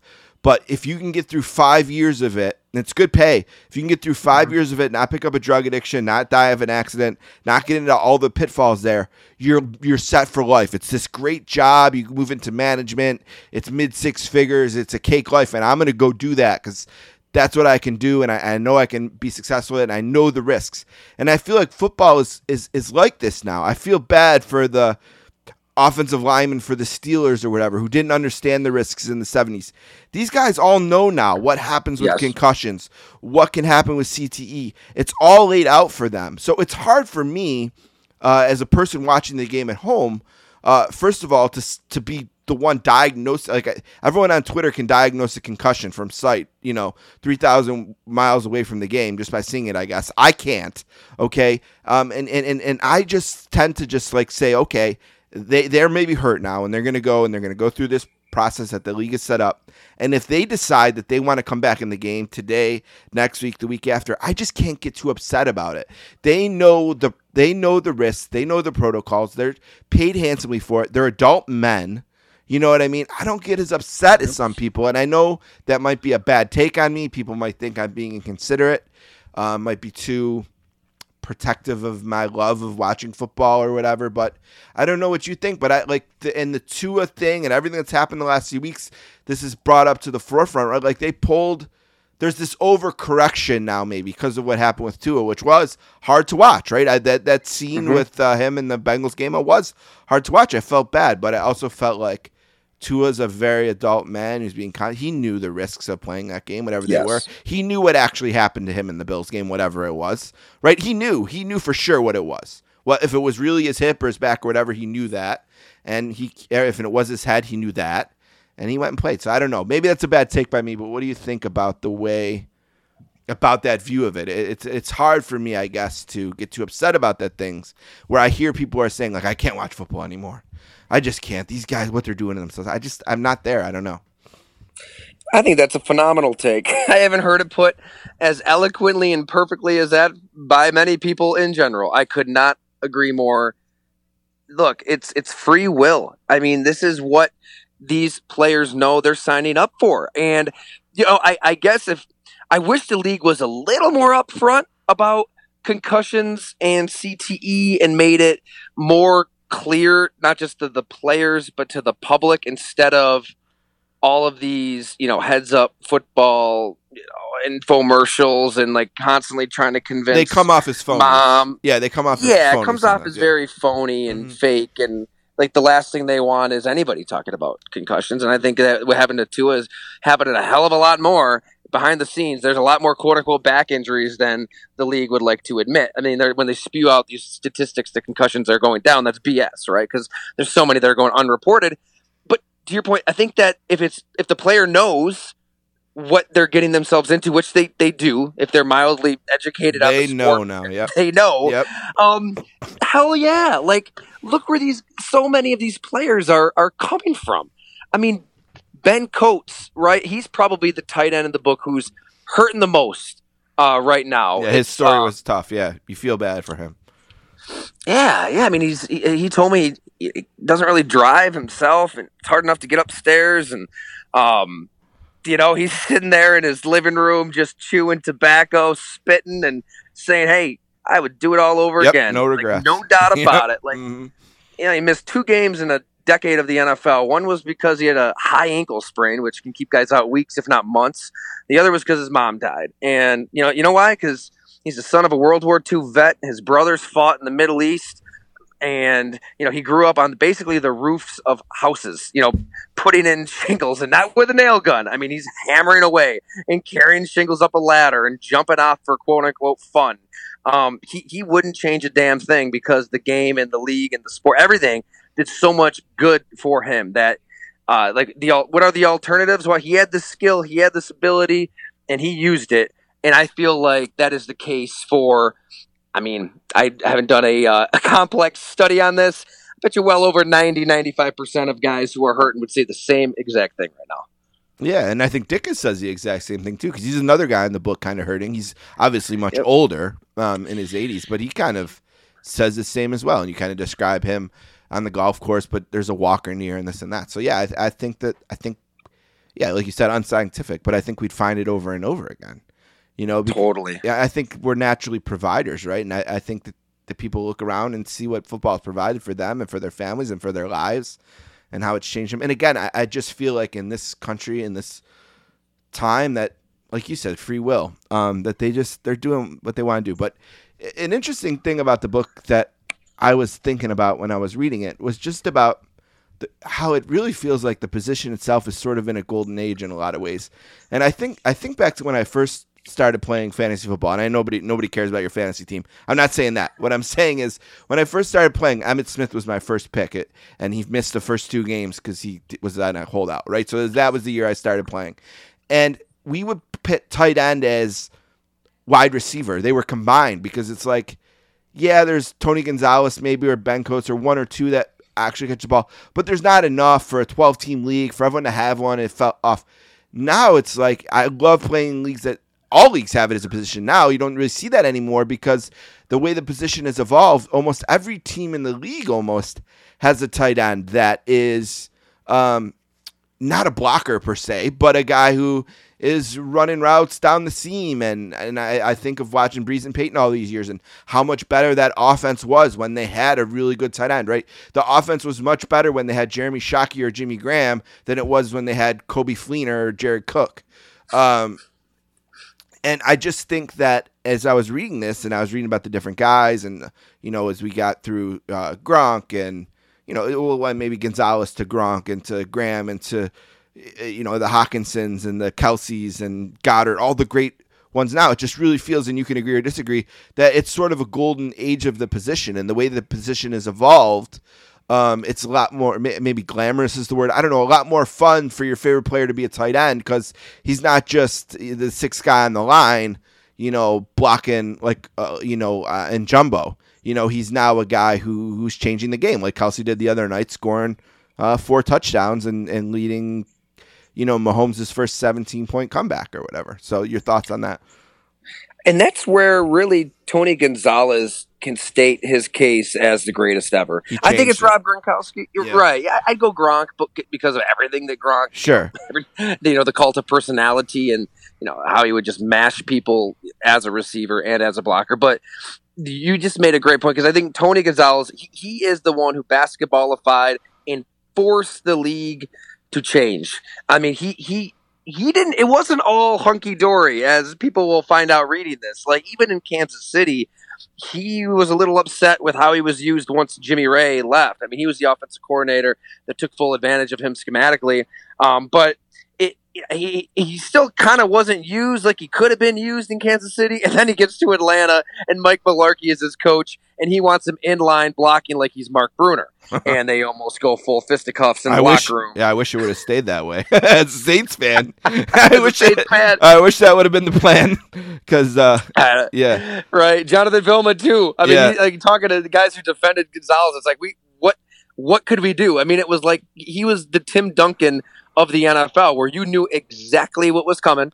It was that turnaround bank shot, and it was Tony Gonzalez getting up to his stem and boxing you out. And there's nothing you can do about it because he's so athletic and he's so big and he's so nimble and he's just so technically sound that the position had never seen anything like that before Tony Gonzalez. So, I think the golden age is here. And it has its roots in Tony Gonzalez because soon after Tony Gonzalez, everybody's looking for that kind of player. That's why I really wanted to give Jimmy Graham like his just due because, I mean, that's crazy. Tony Gonzalez played college basketball, but he played college football.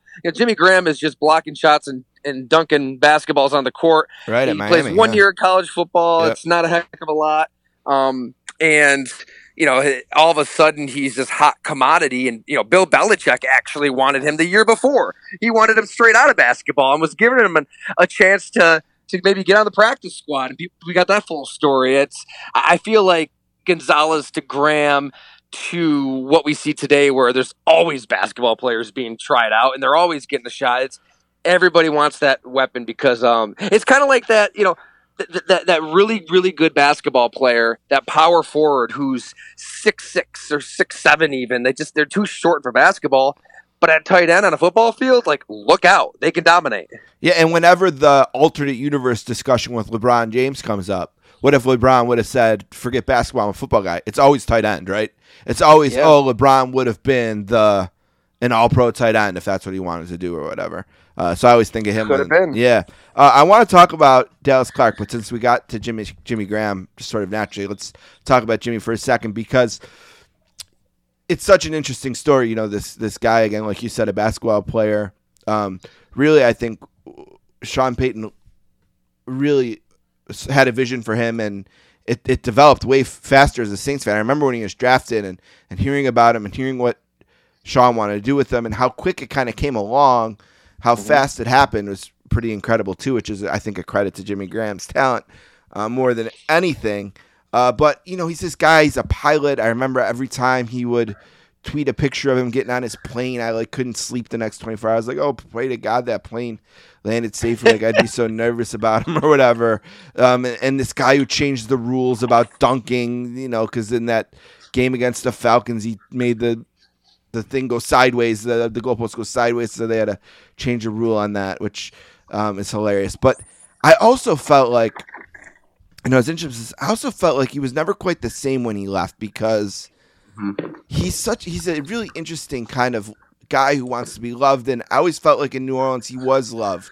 Breeze loved him. Breeze treated him like a son. Peyton loved him, worked so hard to get him where he was, and as soon as he left, it was that contract negotiation, I think, sort of spoiled things a little bit, where he kind of wanted to be paid like a wide receiver, and I remember he even changed in his Twitter profile, right? He put wide receiver instead of tight end, and it's just too bad that it just could have been worked out, because I felt like it got spoiled a little bit there. And then when he went to Seattle, he's just miscast. You know what I mean? And I don't think he was loved the way he was in New Orleans by the fans and the team and the players and all that. And I don't know if you feel the same way or not, but I just always felt like he was a really unique talent and a really interesting guy and a great player. And I'm glad there was as many words in the book about him as there was. Could not agree more. I think that Jimmy Graham would probably agree with you in retrospect and do everything he could somehow stay with Drew Brees longer. I think there's a little bit of, not jealousy, not necessarily envy, but probably a little envy of what Tom Brady and Rob Gronkowski were able to build together in New England when they're together that many years. I mean, we can poke fun at Rob Gronkowski being a Neanderthal. The dude is a football savant. I mean, he's running those option routes and seeing what Tom Brady sees. And Jimmy Graham had that with Drew Brees. I mean, they had a magical thing, and Jimmy Graham was I think maybe we've forgotten just how physically and athletically gifted he was. I mean, that little 3-4 year span, I mean, if you were to extrapolate over an entire career with that, he would have been the best tight end ever. I really agree with Jairi Evans and Greg Williams and some other people that were around him. And that, Jimmy Graham had the gifts and had most of all the determination and the drive. He wasn't just this soft finesse basketball player. I mean, this dude, he went to the U. His mentor was Jeremy Shockey year one in New Orleans. And Jeremy Shockey really passed on that badass, take no shit mentality to Jimmy Graham. I mean, you read in the book, and those practices with the Saints, I mean, Fridays especially, when it was best on best, they would do whatever it was, a handful of plays. I mean, Jimmy Graham, it was next level with his competitiveness. I mean, he would take the football and just chuck it at Williams' head, and they would just be F-bombing each other left and right. Offensive players, defensive players would start fighting. I mean, he'd get into it with Malcolm Jenkins all of the time. They wanted to kill each other. And Sean Payton and Greg Williams, they just let it go. They loved it. I mean, a lot like those days back in the U when Jeremy Shockey and Ed Reed would go at it. It was good for the soul of the team. I mean, you need that stuff. And Jimmy Graham brought it. It didn't last long, unfortunately. And I think that all parties involved probably wish they figured it out, because Jimmy Graham did deserve more money.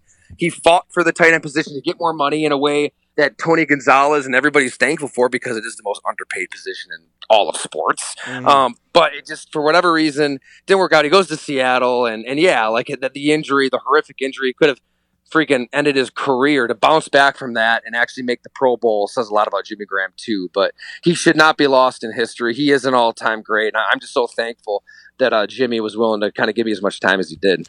Yeah, and I loved Max Unger was a really good Saint, but he wasn't Jimmy Graham. You know what I mean? And I always think back to, I joke about the Breeze Payton era was, it's going to be the best era of my life as a fan, but we also lost a lot of playoff games that had names. They don't name many of them, but man, we played a lot with names, right? We lost the Minnesota Miracle, we lost the Beastquake game, we lost the the catch 3, which is the game I always think of with Jimmy Graham because Vernon Davis eventually scores the winning touchdown, and people always try to say that it was Alex Smith who scored the winner. He didn't. And after Alex Smith scored that touchdown on the bootleg, I remember saying to my wife, I was watching the game with my wife at my house, and I said, the one thing they're not going to let us do is get behind them. So Breeze has got to be patient here. There's plenty of time. And what happens instantly is Jimmy Graham gets behind them because they just couldn't stop him.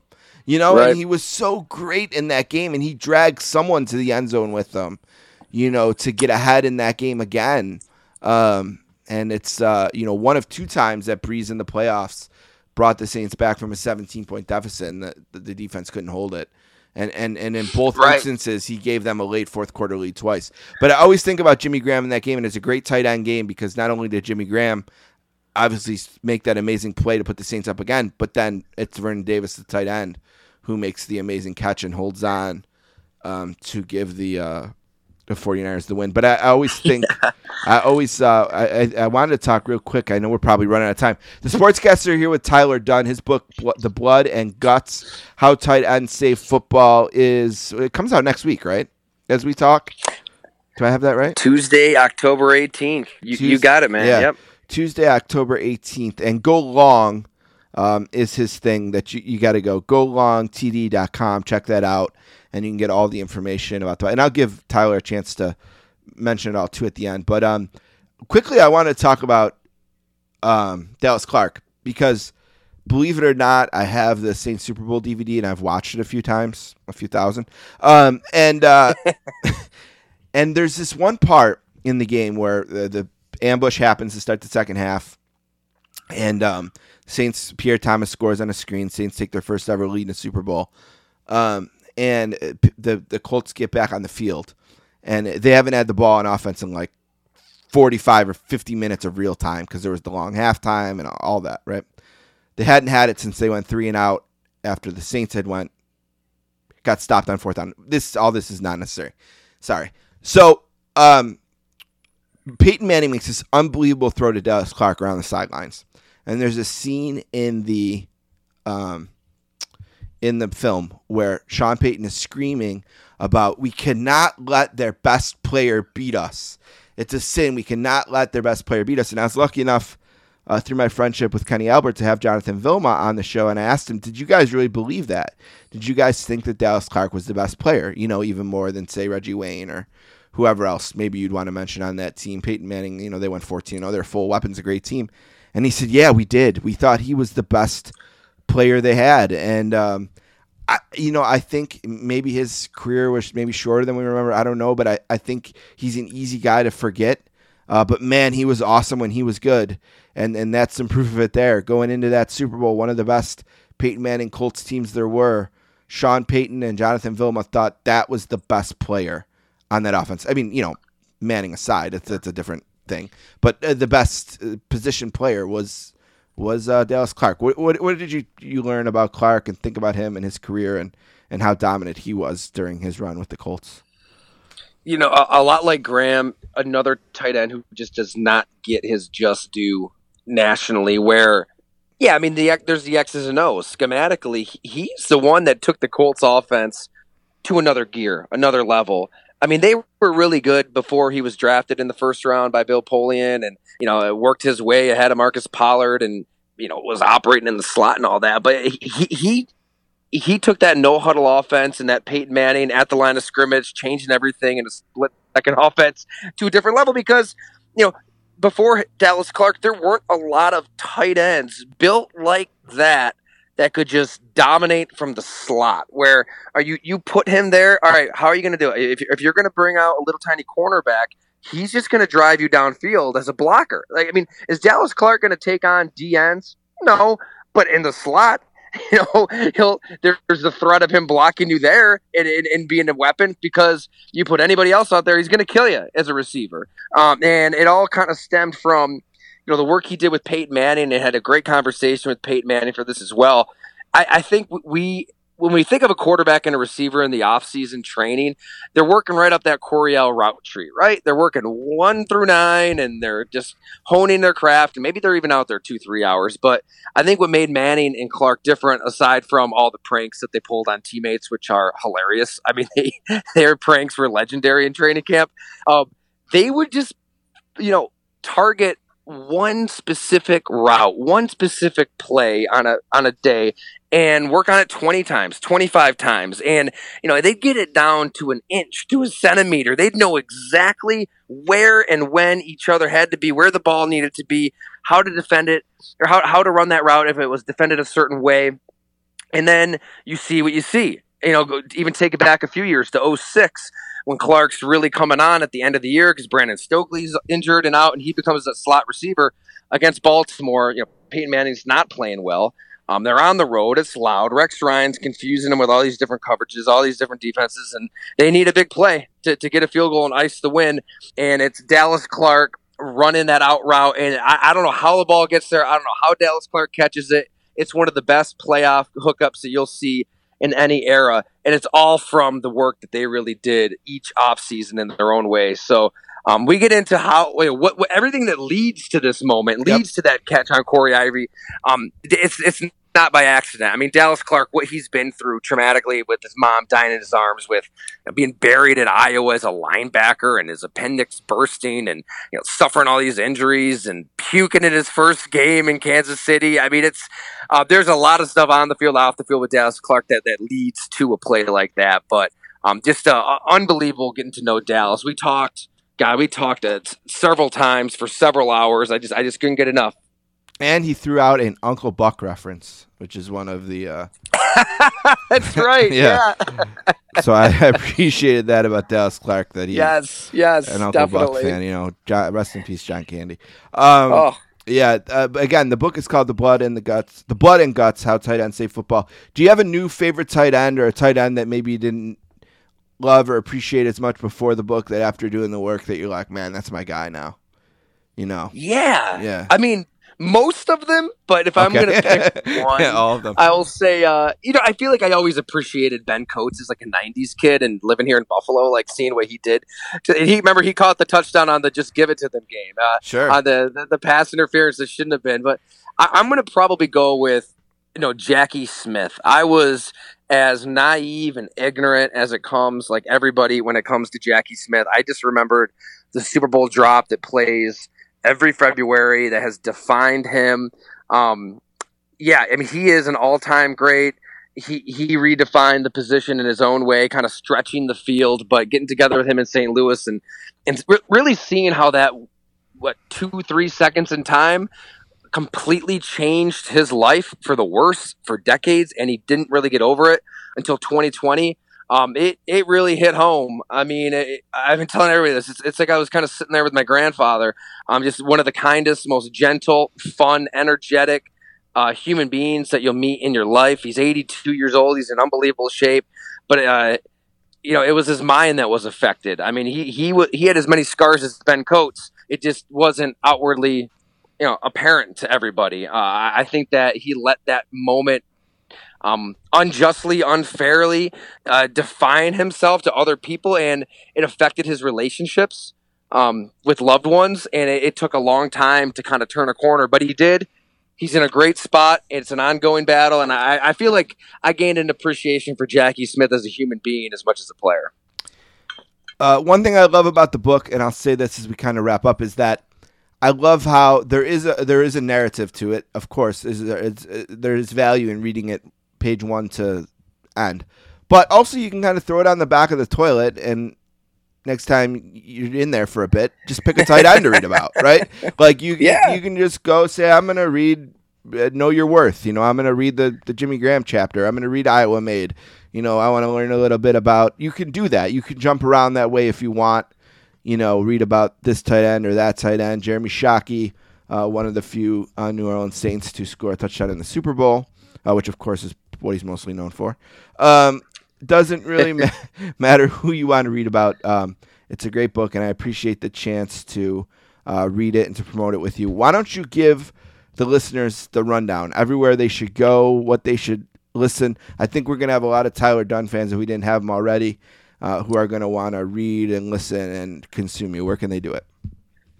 Hey, man, I appreciate the opportunity and the conversation. And honestly, if we didn't have this book tour going on, I'd want to talk to you for another hour here because this has been awesome. But yeah, if you want to buy the Blood and Guts, probably the easiest way is how we buy everything, right? Just hop on Amazon. Yeah. It's there. Hardcover, definitely the way to go. But there's also Kindle, audiobook. I got to say, the dude who did the audiobook, I didn't want to narrate it myself because people hear my voice enough on our podcast, radio shows. The guy who did the voice is awesome. But yeah, so buy the book and the audiobook. Why not?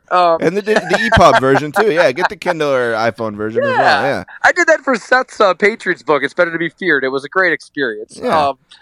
But then, the day job is the one I just created myself here in Western New York. GoLongTD.com, part of the Substack platform. I just write features, long form, with columns, with podcasts, all that stuff mixed in. But left Bleacher Report, gosh, it would have been 2.5 years ago, launched Go Long, and so far it's been unbelievable. People want to read and support independent journalism, long form writing. I've been blown away by the response, and we've kind of built up a cool community, of people who just want to learn about the game and want to learn how it works behind the scenes. That's always the goal. I travel out of the country, hang out with players for profiles, but really get to know these teams on a deeper level and understand it for better or worse. And it's been a lot of fun. And yeah, even on the local level, we try to build that sense of community with the podcast I do with Jim Monis. He used to be the Buffalo Bills assistant GM, basically. He was Doug Whaley's right-hand man. He's one of the brightest football minds I know. And actually, he's a part of the book, as you saw. Yep. He's the scout that scouted Jimmy Graham, which is crazy. Mm-hmm. So that's a lot of fun. And, the Isaiah McKenzie show as well, the Buffalo Bills slot receiver. We get together 8 times a year. We've got 4 down, so just check out the dates if you want to hang out with us at Mister's Bar and Lanes in East Aurora. Okay, it's not Fatty's anymore? So I do the pod with Monis at Fatty's. Okay, and Isaiah. Okay, gotcha. Yeah, the Isaiah show is at Mister's. Yeah, so we got a lot of moving parts there. Yeah, you can probably maybe the best thing to do is just go at Ty Dunne, Dunne on Twitter, and you can kind of figure it out. Or maybe even better, golongtd.com. And if you go to the About column there, which you wrote on September 1st, it kind of breaks down the different columns, the Friday feature, the Monday after, the Q&As, the podcast, different shows. So that's a good way to figure everything out too. All right. Do you have any questions for me? When can we get some 9/11 Tavern wings? Yes. I feel like something needs to happen, or maybe we just grab a beer. Some way, somehow would be great. Great to meet you. Where I feel like I've been doing all these, interviews and whatnot for the book, and we're all across the country. Me and you, it feels like we're on different planets because you're North Towns, I'm South Towns, but we're very, very close geographically. So absolutely. I want to do this again, but let's make it happen in person somehow. I'm all for it. I'll save your number. Hopefully get you back on another time where we can just kind of talk about football or whatever. And yeah, maybe I should come out to maybe I'll come out to one of the podcasts at Fatty's. I know Nick a little bit. Get out of here. Yeah, that's awesome. Yeah, my brother played for him at St. Francis. And Nick was real dialed into the hockey world, obviously.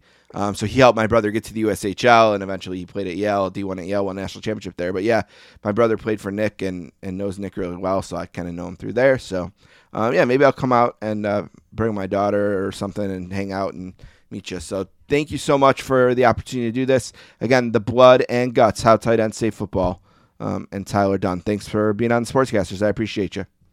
No, thank you, man. Had a lot of fun. Appreciate you.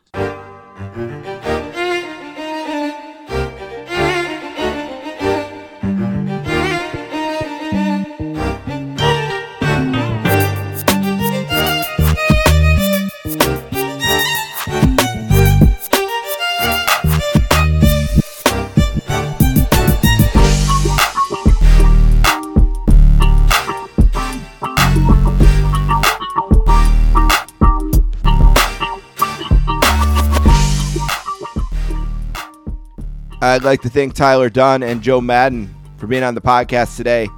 Don't forget you can hear this episode and all episodes of the Sportscasters podcast on our SoundCloud page. It's soundcloud.com/sports-casters. You can also listen on Apple Podcasts and Spotify and wherever you hear podcasts. You can also follow me on Twitter. I'm at sports_casters. And my email is thesportscasters@gmail.com. Please reach out there if you disagree with anything I say, or if you can correct anything I made an error, or if you have a question or a comment. I love reading emails from people listening. Don't forget, Greetings from Allentown podcast with Keithy and my friend Peter Winson. For more information, it's at GF Allentown Pod on Twitter. Their latest episode is SummerSlam 1992, which one is one of the most historic and great pay-per-views of all time. Also, my other podcast, the 24-inch podcast with Hollywood Dave Rollins and the beautiful Paula Bennett is back. We'll talk about more about that and one last thing in a second. For more information, follow me at 24-inch podcast on Twitter. Email at 24inchpodcast@gmail.com. And please join us on Facebook by searching 24-inch podcast and asking to join the group. We'll put you in there. And it's a great group, and you can find out all the information about the show, and I'm going to give more in a second, like I said, and one last thing. But it's a really good community of people who listen to that podcast, and I'm proud of it, so I'm going to talk more about it in a second, and that's the information there. Oh, quick shout-out to my friend Adrian Dater, who started yet another year of covering Avalanche hockey. His great site, coloradohockeynow.com. I believe they're still running a special. I tweeted it out. It's at @adater on Twitter. You want to check him out.